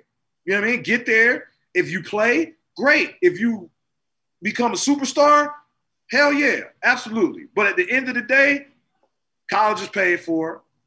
That $250,000 that you was gonna have to go to work for or do whatever, or your parents gonna have to figure it out or whatever, that's over and done with. The goal is to make sure that as many people that come through the program have the opportunity to put themselves in a position where they have a choice, where they have options. And you don't have options unless you have put yourself in that space where, hey man, I can look at it with a wide lens, right? When you don't get to college, when you can't make those connections, where you can't see what the other side of life really is like, then you can't make the best decision on what you need to do for your life going forward. So the idea is to, hey man, learn how to commit yourself to something bigger than you early in life, so that if you do decide, well, whether you decide to go to college and play football or not, we're all men, you know what I mean? We're ladies, you know what I mean? Because I train, girls basketball. I train a lot of female athletes too. So we're going to be men. We're going to be men. We're going to be ladies. We're going to be fathers. We're going to be mothers. We're going to be business owners. We're going to be all these different things at some point in time in our life. You're going to have to make tough decisions. You're going to have to learn how to navigate tough waters, man. So how can I prepare you to be that person regardless of how your sports career goes? Because even, one of the best things that my dad's, ton of wisdom over the years, but like one of my favorite ones he ever gave me, he was like, look, I'm gonna take this ruler, right? He took a ruler and he showed, I'll never forget this. I was like 8 years old when I decided I want to play football. He said, all right, I'm gonna give you this ruler. From 1 to 12, that's your life, okay? 1 to 3, that's your baby years. You know what I mean? You're growing up, you're doing all that. From 3 to like 6, those are the years that you probably gonna be in your prime doing stuff, playing football, doing all whatever you're gonna do. Now, once you get to 6, what you got to carry you all the way through 12? What do you have? Because if you haven't established a way of doing things, and if you haven't established a discipline and a mindset that allows you to be successful, we're all going to fall on our face at some point in time. We're all going to make mistakes. But if you have not done enough to establish a mindset and a discipline that allows you to, even when you do fall, to pick yourself back up, that 6 through 12 is going to be hell on you. And that 6 through 12 is way longer than that 1 through 6. It feels longer, right? Like that 1 through 6, it goes by like think about it, man. You could probably, all of us in here can remember when we were, 12. It's funny you said that, because there was a similar analogy that when I was leaving 6th grade, the principal that was at the school, that the high school gave us, it was like 1 through 6 is when you're kind of figuring it out and you don't know what you really are. And this 6 through 12 is really where your life is set up, where you establish yourself, and it goes by so fast. Right. And that's the same. When you were saying it, I'm like, damn, that's the same type thing. So there's two wise people, because that was a gentleman, that principal was somebody I really respect. And the words of, obviously, your father gave you some very, very, very wise words. And I think we don't even need to muddy it up and say anymore. That's what we need to go ahead, and that kind of puts a real bookend on what we're talking about right here. But I do want you to say one more thing. I want you to, if you were talking to, just one thing that you could say to kids that are there, because everybody they're not right there in chat and have the access to what you're trying to do, because other people are going to see this, and other people have kids that, they're trying to know what to look for.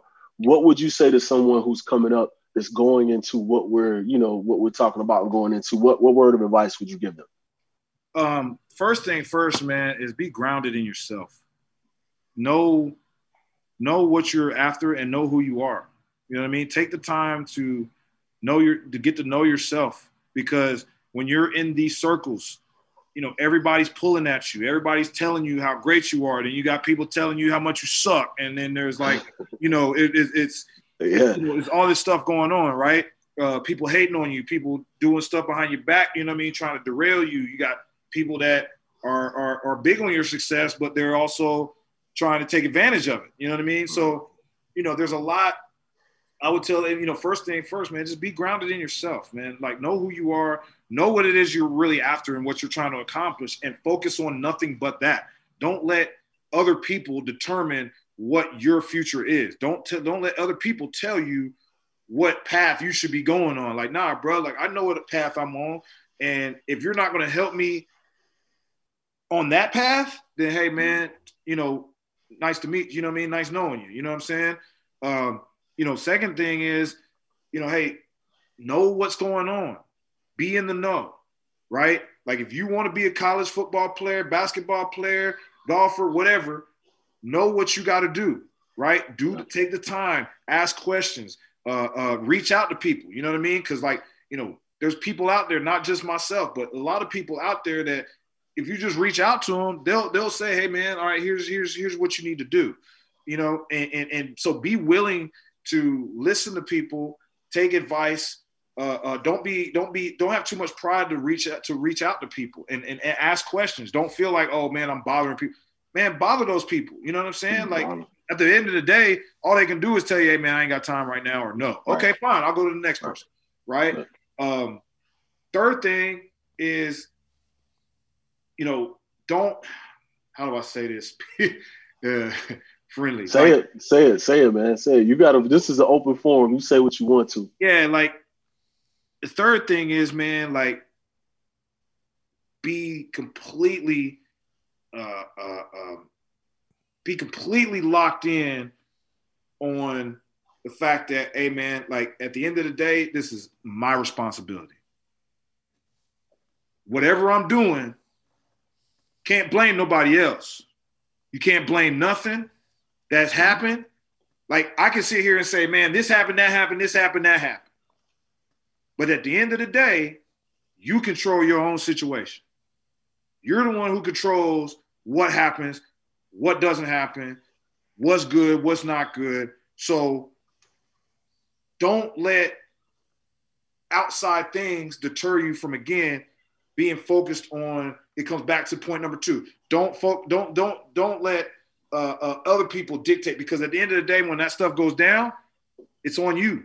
It's on you. It's on you. It's not on anybody else. It is strictly on you. And then at the end of it, and then, the last point is, man, enjoy it. Like, enjoy it. Have fun with it. You know what I mean? Like, we get so caught up in, and I even have to, check myself sometimes. We get so caught up in the process of what has to happen in order for you to get there, and all the things that you need to do in order to get there. But you got to remember, like, this is a game. Yeah. You know what I mean? Like, it's a game that teaches you a lot about life. Don't get me wrong. Football is the closest, it's a microcosm of life, bro. It's the closest, in my opinion, is the closest thing that teaches you about life, because you're going to deal with people. You're going to have to deal with people you don't like. You don't like. You know what I mean? You're going to have to do stuff you don't like. Answer the people you don't like. You don't want to go to practice, but you gotta go to work. Right. Like, you know what I'm saying? Like, when they be like, hey man, you got 6 a.m. workouts. You be like, oh yeah. Hey, for real, bro? Like, so I'm trying to kick it. It's funny you said that, because, like, when people who know me, you see the Lakers. I love Kobe Bryant, and one of the things he said, and it feeds into another saying. It's not about the results; it's about the work. And that's just one thing. It's not about the destination; it's about the journey. And you enjoy it along the way. And we get so caught up in where we want to get to that we don't enjoy what happens along the way and have fun and to do those other small things. And my wife thinks I'm crazy because I have my Google Home. I have an alert every day that tells me that same thing. And it's like his other quote, do more. And it's like that other thing is not about the results. It's about the work. You know what's crazy though? But you know what's crazy? And it's like, and it's that A-type personality stuff. When you are an A-type personality, it is very hard for you to relinquish control. It is very hard for you to say, hey man, like, I'm going to enjoy everything that's going on because you're so fixated on the result and you're so fixated on, hey man, I'm trying to be at this. And the intensity that I gotta have, the energy and the passion that I gotta have, like there's no other way to do it. So sometimes you need that reminder. And like that was what like that's why me and my brother, you know, and people who don't know, my brother, he played football at University of Florida. Cody. Yeah, Cody Riggs. He played football at Florida. He went to St. Thomas Aquinas High School, you know what I mean? National championship 3 times over in high school, you know, did all of that stuff and played for the Titans, played in the NFL for 5 years, did Titans for 4, did Tampa Bay for 1. And like, he's my polar opposite. Like he's the one of us that's like, hey man, it's just gonna be man, you know what I'm saying? Like don't get me wrong, he's very A-type too, but he's A-type in a different way. He's right, and there's different ways to get it done. Yeah, and he's so much more relaxed and so much more like, you know, all right, man, you know what I mean? So I thank God for the relationship, even when he, you know, and we're 8 years apart. So even when he was a young dog, like he helped me in so many ways because he would just be like, hey man, G, like it's okay. You know what I mean? Like it's okay. Like you need somebody that says okay. We better. I don't think no different of you. Yeah. I love you. Yeah. I still am proud of you. You know what I mean? And that was one of the things that helped me, you know, progress was like, you know, for a lot of years, man, I just never heard anybody just say, you know, well, I didn't say nobody because like my parents would always say it, but it, you know, like it's different. It's different. You know what I mean? Like, you know, you kind of expect your parents to say that. You know what I mean? You're kind of like, especially if you have parents that are involved, that, you know, have always been there for you. You're going to expect them to say it. You're like, oh, man, you're just saying that because you don't want me to be, you know, pissed off. But, you know, when you have people that tell you, hey, man, like, it's okay.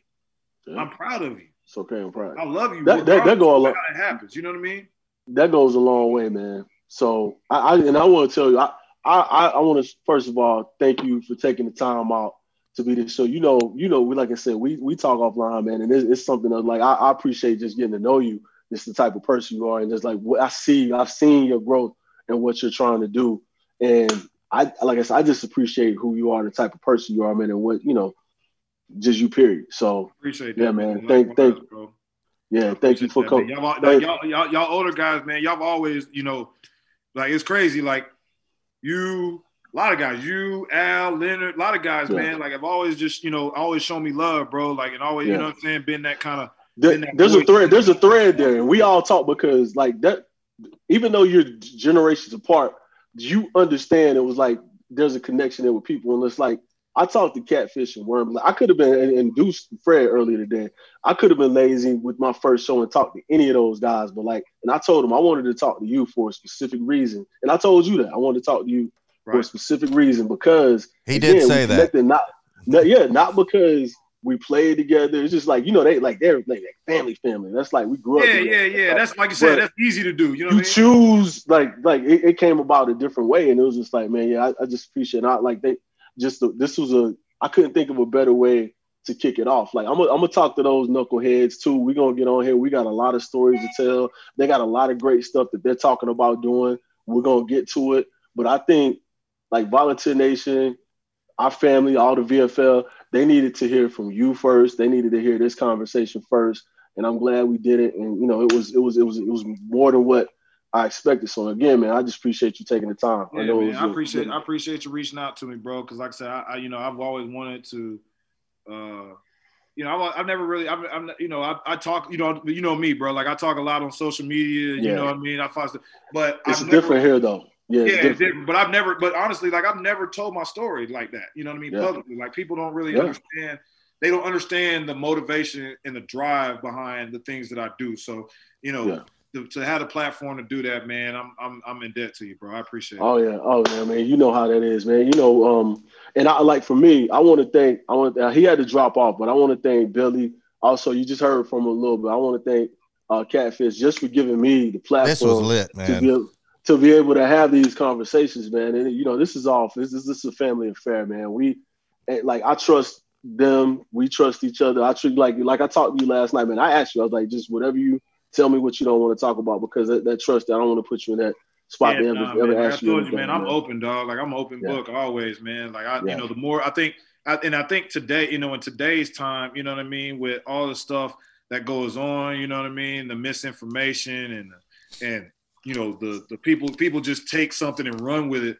And that's what I told you. People can take your post the wrong way, and that's why I want you to talk. They can't miss it. Like, they hear your passion. They hear what you mean. They hear exactly what you're talking about. So nobody can now, when they see you, when you post certain things, they know exactly what you mean. Right. Or they get a better understanding of what you mean. That's what the intent of something. Yeah, I'm not just some crazy like former player that don't went cuckoo on Facebook. Like That's right. That's right. So with that, man, I think we're gonna go ahead and we're gonna sign off. And like I said, I appreciate everybody for checking in. People who watching it live, people who are gonna watch it later, checking into the very first Cold World podcast. So there's gonna be more to come. But you can't top the first. My brother Riggs, man. And I got to say something before you sign off. Okay. Gerald's been on the show a couple times. Yeah. And he's probably the second most quoted guest we've had. Yeah. Deuce is number one. I can see why. Deuce is number one. Yeah. Deuce is number one because he's been on so many times. But one of the biggest things about Gerald is Billy and I have quoted him saying, the offensive line will get you your first 4 yards. It's up to you to get the next 4. Oh yeah, that's what you said last year. Remember that? That was the deal. Like there was a couple things that I wasn't a big rah guy. You know what I mean? Like I didn't really need extra motivation to go out and play. But one of the sayings that Coach Fulmer said during practice one time that like for whatever reason it stuck with me and it just motivated me even on Saturdays is like, hey man, they get the first 4, you get the next 4. Right. And it was almost like a toughness, motto, you know what I mean? Like, cause playing in that league, man, like you learn how to be a man real quick. You know what I mean? Like, you ain't no, you can't come off the porch. It's like, you learn how to, how it was in there, you got to be able to come off the porch. Yeah. Like you ain't no hiding once you get in that SEC, bro. Like, especially if you come in there with any kind of fanfare, any kind of notoriety, any kind of hype behind you. They like, hey man, like we need to see it. You know what I'm saying? And people trying to earn stripes off you. Yeah, like exactly. You know what I'm saying? Like dudes can't wait to take that shot at you. You know what I'm saying? Be like, yeah, I got him. So that saying alone, man, was just it was kind of a toughness motto for me, man. And I even used that with my high school kids that I trained. And I coached at a couple schools over the years since I've been out of football. And when I'm coaching running backs, I tell them the same thing. I was like, the offensive line, their job is to get 4. Your job is to get the next 4. And if you don't get the next 4, I'm going to find somebody else that will. I don't care who you are. I don't care what you look like. I don't care where you're from, none of that. If you can't get me the next 4, I got to find somebody else. Anyway, so it's correct. So I just talked about, so you talked about Coach Foreman told you that how long ago. I hear Coach Brad. I told him this years ago. I was like, when you were saying it, I heard it, but it didn't register as talk. Right. The stuff he used to tell me is like, it's a great day to get better. It's like the thing about, it's a great, it's like the thing about, you don't want to go to practice, but you got to do it and going to work. It's like, I have that I keep hearing all that stuff he said to me about my life. You know what's crazy is Coach Brooks is another one. And love Coach Brooks was another one that resonated with me. And I remember one year I was coaching at the private school that I was working with, and it was one of those years like we were playing well, but it was kind of hard to come to practice. There was a lot going on. We were asking a lot of them, and guys were just kind of beat up mentally. And I pulled out an old Coach Brooks one. I was like, hey, so for like the next 3 weeks, I was like, it's Monday, best day of the week. You know what I mean? It's Tuesday, best day of the week. It's Wednesday. Right, best day of the week. You know what I mean? Like, in the middle of, how it is in the middle of the season, you sitting there right before their horn blow, like, man, I don't feel like doing this. And he comes running past you, hit you, great day to get better. Like, let's go, man. Yeah, let's go, man. Let's get it cranked up, man. You know what I mean? Whatever it takes. What's that one that Billy says? He said that Coach Brooks would say, hey, if you can fly with the Owls at night, you can soar with the Eagles in the morning. Yeah. That's like, it is. If you can fly with the Owls at night, you can soar with the Eagles in the morning. Get up, get it done. If you're going to do one, do the other. It's like that, yeah. Hey, that's funny, though, because you remember, like, one quick story before we go. Y'all, of course, Coach Brooks was like, hey, man, we don't cuss. We don't do none of that. You know what I mean? You ain't got to do all of that. You know what I mean? Right, There's nope. no need for any of that. He didn't really yell. He didn't do all that crazy. No, he didn't yell. He didn't do nothing. So I remember one day, the running back room was right down next to the D line room. It was like 2 doors down. Yeah. So I remember one day, like, our meetings were kind of slow. So I was like, all right, man, I'm going to go use the bathroom, go and mess with somebody else in their meetings, whatever. So I remember one day they sitting there and Coach Brooks is at the table, at his desk, and he got the computer right here and everything, so he can run the film, and he's sitting right here, and then there's guys in front of him. Yep, that's it. And LaRon Harris is sitting in front of him. Deacon, Greg Jones was like in front of him. Then you had Fabulous, Brian Franklin. Then you had nicknames. All those guys in there. There was a nice little group of guys in there. Yeah, right? You just named off some studs right there. Right. So I'll never forget. You know how the deal was in everybody meet room. If you catch some Z's, they're gonna throw that water on you. Yeah. If they catch you catching Z's, they're gonna throw that water on you. So LaRon sitting there asleep. Greg gets the water and tries to throw it over his shoulder to get LaRon. Well, LaRon wakes up at the last second and moves. And he hit Brooks. Oh, he hit there. Brooks. Brooks got the TV, got the computer wet, got everything, right? All of a sudden, now remember, we just said Coach Brooks don't cuss. Every now and then it depends. Dang. No, it wasn't even god dang. It was he dropped the F. He dropped the F. He said he was like, and we don't hear on our own platform, so I can say it. Coach Brooks goes, God damn it, LaRon, Greg, wake your ass up. Fabulous, where's your progress report? He just started going off on everything, bro. And like he went around the whole room, and then he came back to Greg again. God damn it, Greg, wake your ass up. And I never laughed so hard in my life, bro, because it was like Coach Brooks don't never do that. And he went off. And then we got to practice, and I was like, Coach Brooks, you straight? He was like, yeah, man. I just got lost. That's my dude.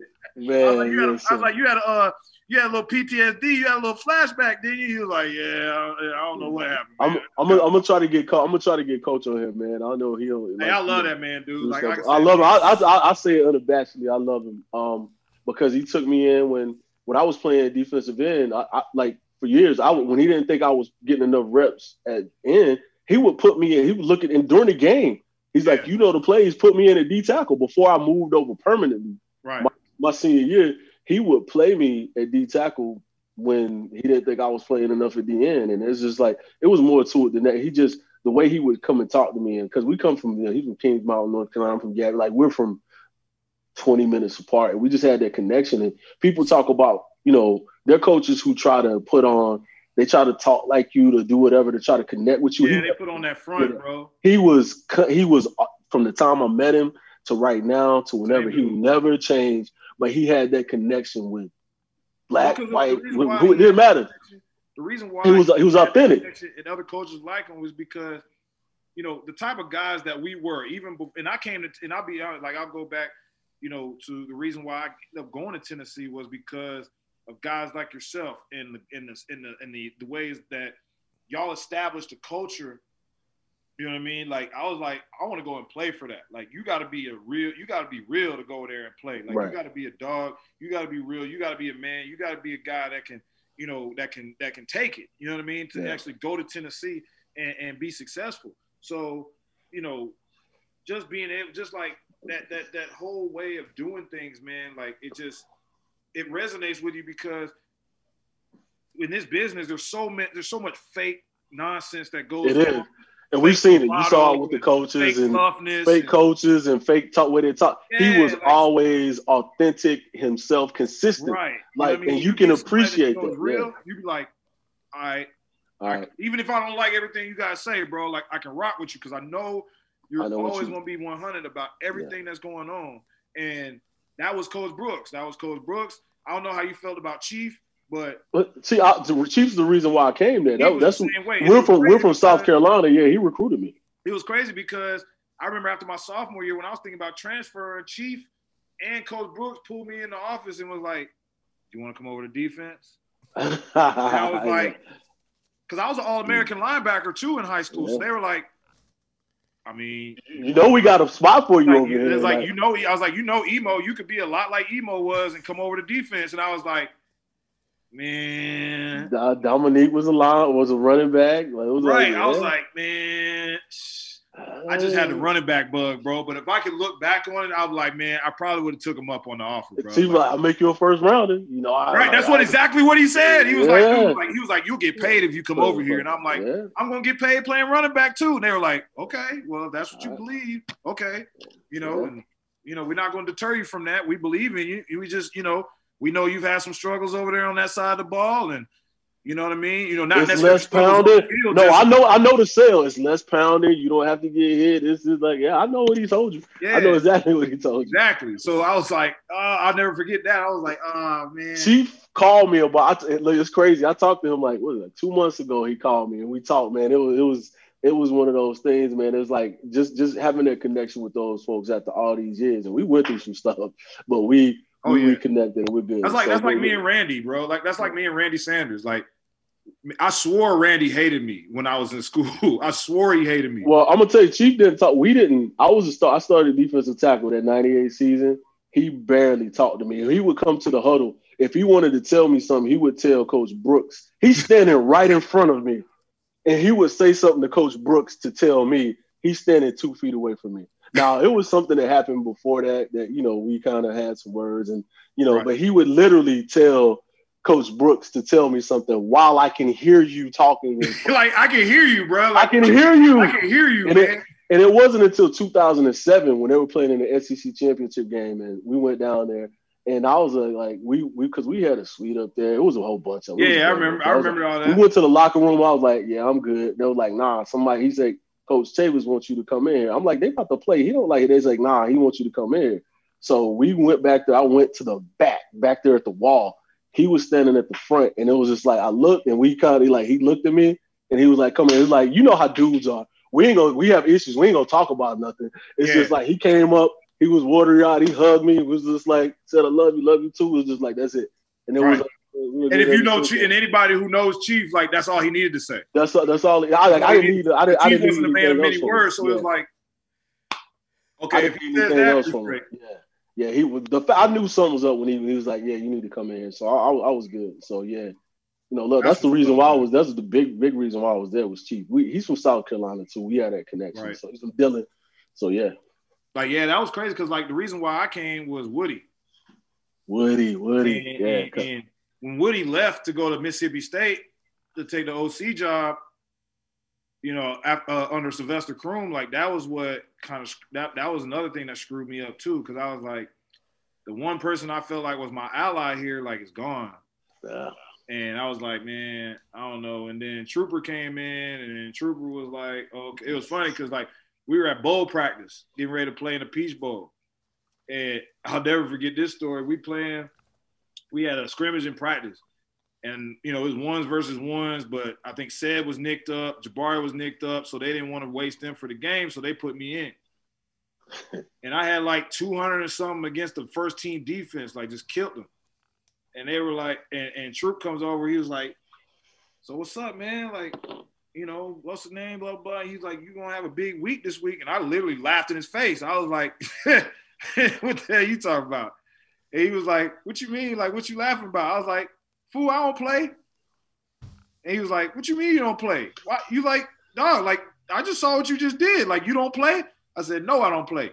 And Coach Fullman was standing right next to me, right here like this. And he goes, why don't you play? And I said, ask that dude right there. Ask that. And after that, Troop was like, hey, man, I rock with you, dog. So we're gonna get you on the field the next year. And then, of course, everything happened, blah, blah, blah. But I'm gonna tell you, crazy stuff, man. My wife just texted me and said it's gonna be a cold world in my house if I don't. If you don't get your butt off this computer. I'll see y'all, man. All right, fellas. Appreciate you. All right. Go Vols.